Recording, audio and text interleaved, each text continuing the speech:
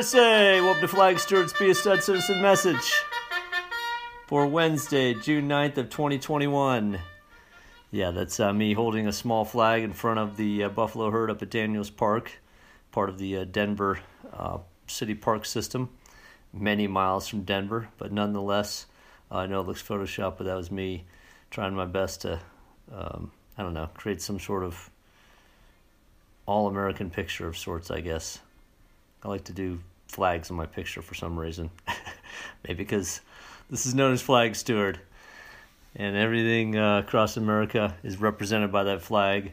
Stories, objects, whatever it might be. It's all woven into that flag, and that's what we're trying to impress upon kids, is that that flag has all the stories of triumphs and tragedy. And it's a living thing. It's not just a piece of cloth. And that's why it's meant to be respected.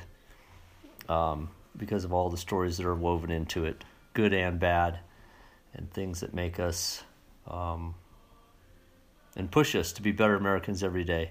So where's our flag? The U.S. flag at half-staff today, because that's how we like to start off with some civics information every day.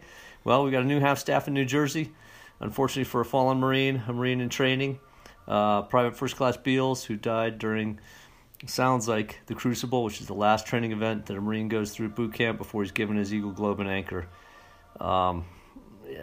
Just heartbreaking. So pray for him and his family, that they get through this hard time, and that the Marine Corps figures out what went wrong with a jock, a stud, dying during the last training event. I'm guessing it was a heat-related incident, heat stroke, something like that. All right. Now we're jumping way back. We're going from modern times to the past times of our founding fathers. We're here to talk about a stud citizen, one of our founding fathers who you probably never heard of. And that's Robert R. Livingston. Does that name ring a bell? Probably not. Well, this Friday we'll highlight the achievements of the Committee of Five. Those were the members of the Second Continental Congress who drafted the Declaration of Independence. Everyone knows three of them: Jefferson, Franklin, and Adams, meaning John Adams. But the other two, Robert Livingston of New York and Roger Sherman of Connecticut, hey man, they deserve to be known more. So today we're going to learn about Robert Livingston.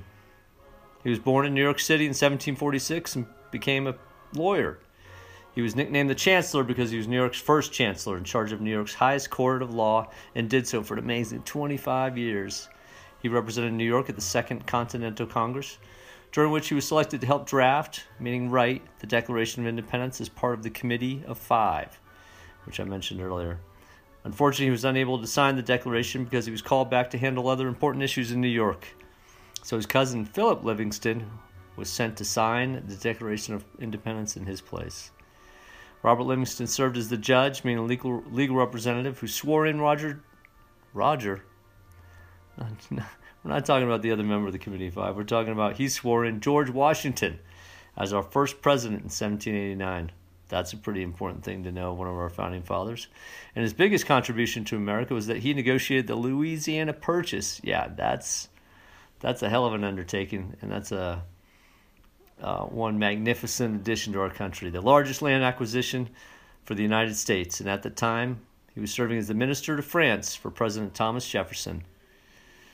Lastly, and most interestingly, maybe not most important like the Louisiana Purchase, but interestingly, he and Robert Fulton developed the first viable, meaning commercially successful, steamboat in the U.S. Turned out Livingston's annual week-long trip of sailing up the Hudson turned from a week-long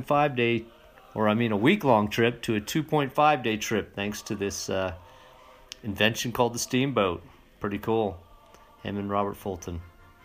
Today's insightful quote from our flag, of course, comes from Robert Livingston himself. Upon signing the Louisiana Purchase Agreement in 1803, he proudly stated, "We have lived long, but this is the noblest work of our whole lives. The United States take rank this day among the first powers of the world."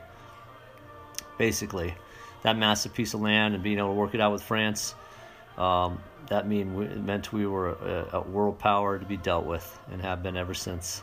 And now it's time to recite the pledge. Students across America at home or school, becoming more informed citizens by this week's Be a Stud Citizen message about little known but important founding father, Robert Livingston of New York, please unite and recite the pledge.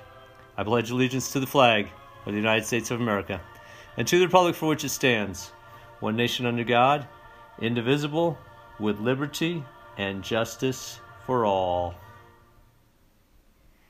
That's it.